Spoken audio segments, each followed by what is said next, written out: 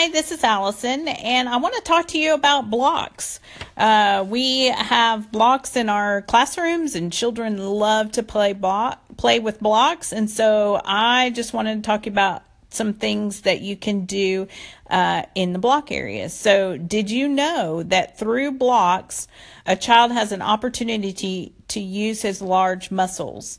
If you getting up and down from the floor, lifting the blocks, getting them off the shelf and putting them on the shelf, they're using their muscles. They also are learning shapes and sizes. They learn to use their own ideas, imagination. They learn to make decisions. Should I put this here or should I put this there? Should I take someone else's block or not? They also begin to recognize the rights of others. Knowing if I knock this down, I didn't build it. Should I knock it down? Let's work together. That type of thing. So when it comes also to blocks, limit the number of children in there, maybe 4 or 5, depending on the space. But while you're in there, have those conversations with the children. Talk about the Bible story. Talk about the Bible phrases. Incorporate that in as you're talking with the children and as they are building. Obviously, we don't want them to throw the blocks or use the blocks as, guns and all that kind of stuff if we can help it. Boys, naturally, everything turns into a gun. So sometimes that's kind of hard, but we want them to build with the blocks.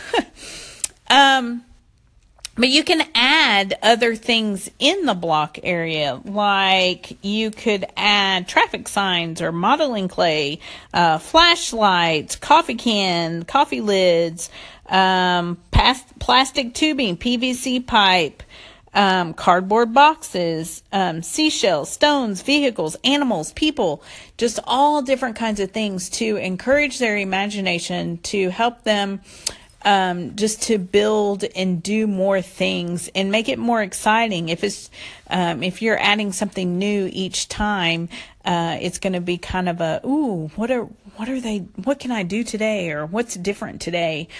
It just keeps it, again, like I said, exciting. But you also want to put boundaries. We already talked about limiting the number of children, but also have them keep the blocks in the block area.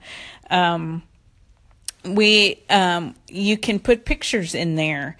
Let's see. You can use other things as blocks. You can, like if you have shoe boxes at home, some of the cereal boxes, just all kinds of things can be added and used. Let the children make some blocks, make their own blocks. For the younger ones, you can make blocks out of lunch or paper sacks. Let them stuff the sack with old newspaper, and then tape it shut, and they can stack those on top of each other. Those are great blocks for younger children.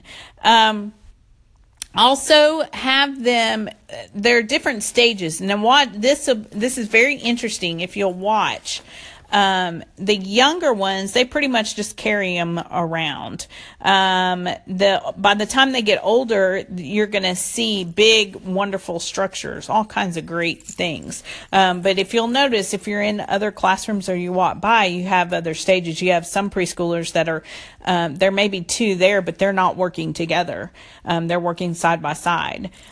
So it's just interesting to watch how they are learning and how they are playing through blocks. So my time's almost up. I got 30 seconds. So I hope there's some tips on here that you might be able to use, and just use your imagination as well when it comes to block area, and have a great time with the preschoolers. Till next time. Bye-bye.